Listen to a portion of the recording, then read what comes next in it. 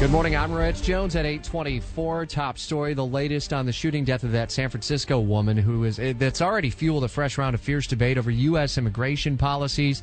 It's being talked about on the campaign trail. I guess you wonder if it just bubbles up and goes away or if it's a long-standing issue, the bigger immigration issues. Bringing our Washington insider, Jamie Dupree. Good morning. Morning, Rich. You know, Hillary Clinton was asked about it yesterday in her first sit-down interview with CNN. She talked about basically pointing the finger at San Francisco's what she called sanctuary city policies. But I guess I wonder, does this story resonate? Does the issue larger of immigration policies resonate on the trail? Well, I mean, think about it. This guy, if I remember correctly from what I've read, was deported five different times back to Mexico and came back each time. So, in a sense, the system did work on him, correct? Yeah. I mean, it sent him back, and he came back each time. Now, you know, I don't know what, for example, the Duval County sheriff does, but there's a lot of states and cities where it's sort of different counties deal with the feds in a different way in terms of when they find illegal immigrants. Some release them. Some try to give them to the feds. At times the feds say, we don't have the resources to deal with them.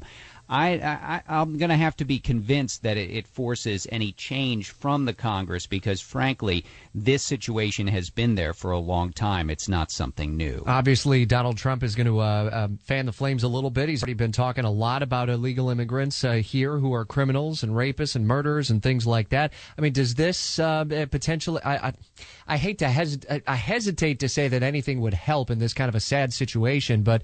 Is he getting a rise? Is it an issue that people are really resonating around? See, but I don't think that he's any different than any other Republican candidate when you get down to it. I told Sean Hannity this yesterday. There's not much light between the Republicans on immigration. Certainly, I don't think you're going to find any Republicans that support sanctuary cities, right? Sure. I don't think you're going to find any Republicans who think the border is secure. I don't think you're going to find. So I don't know how much of a change it really makes more than anything else. We'll have to see. The Republicans run the Congress. If they want to approve a bill related to immigration, they can certainly bring something up, but they have shown no appetite, really. Their own members have blocked items on immigration that they've tried to bring to the floor in the Republican House. Looks like Scott Walker's going to get in within the coming days. What, early next week? Monday is the day that it should be, and Waukesha, Wisconsin, which is to the west of Milwaukee. I hope to be there on Monday. Got to get my credential first of all. Marco Rubio today in Iowa. Jeb Bush in New Hampshire. A full hour on news from the campaign trail, probably on the stalled nuclear talks with Iran and all the other stuff that's news out of D.C. with you a little bit later this morning. I would assume Donald Trump will come up as well. More on Twitter at Jamie Dupree. In the 11 o'clock hour, the Herman Cain Show, a full hour with our Washington insider, Jamie Dupree.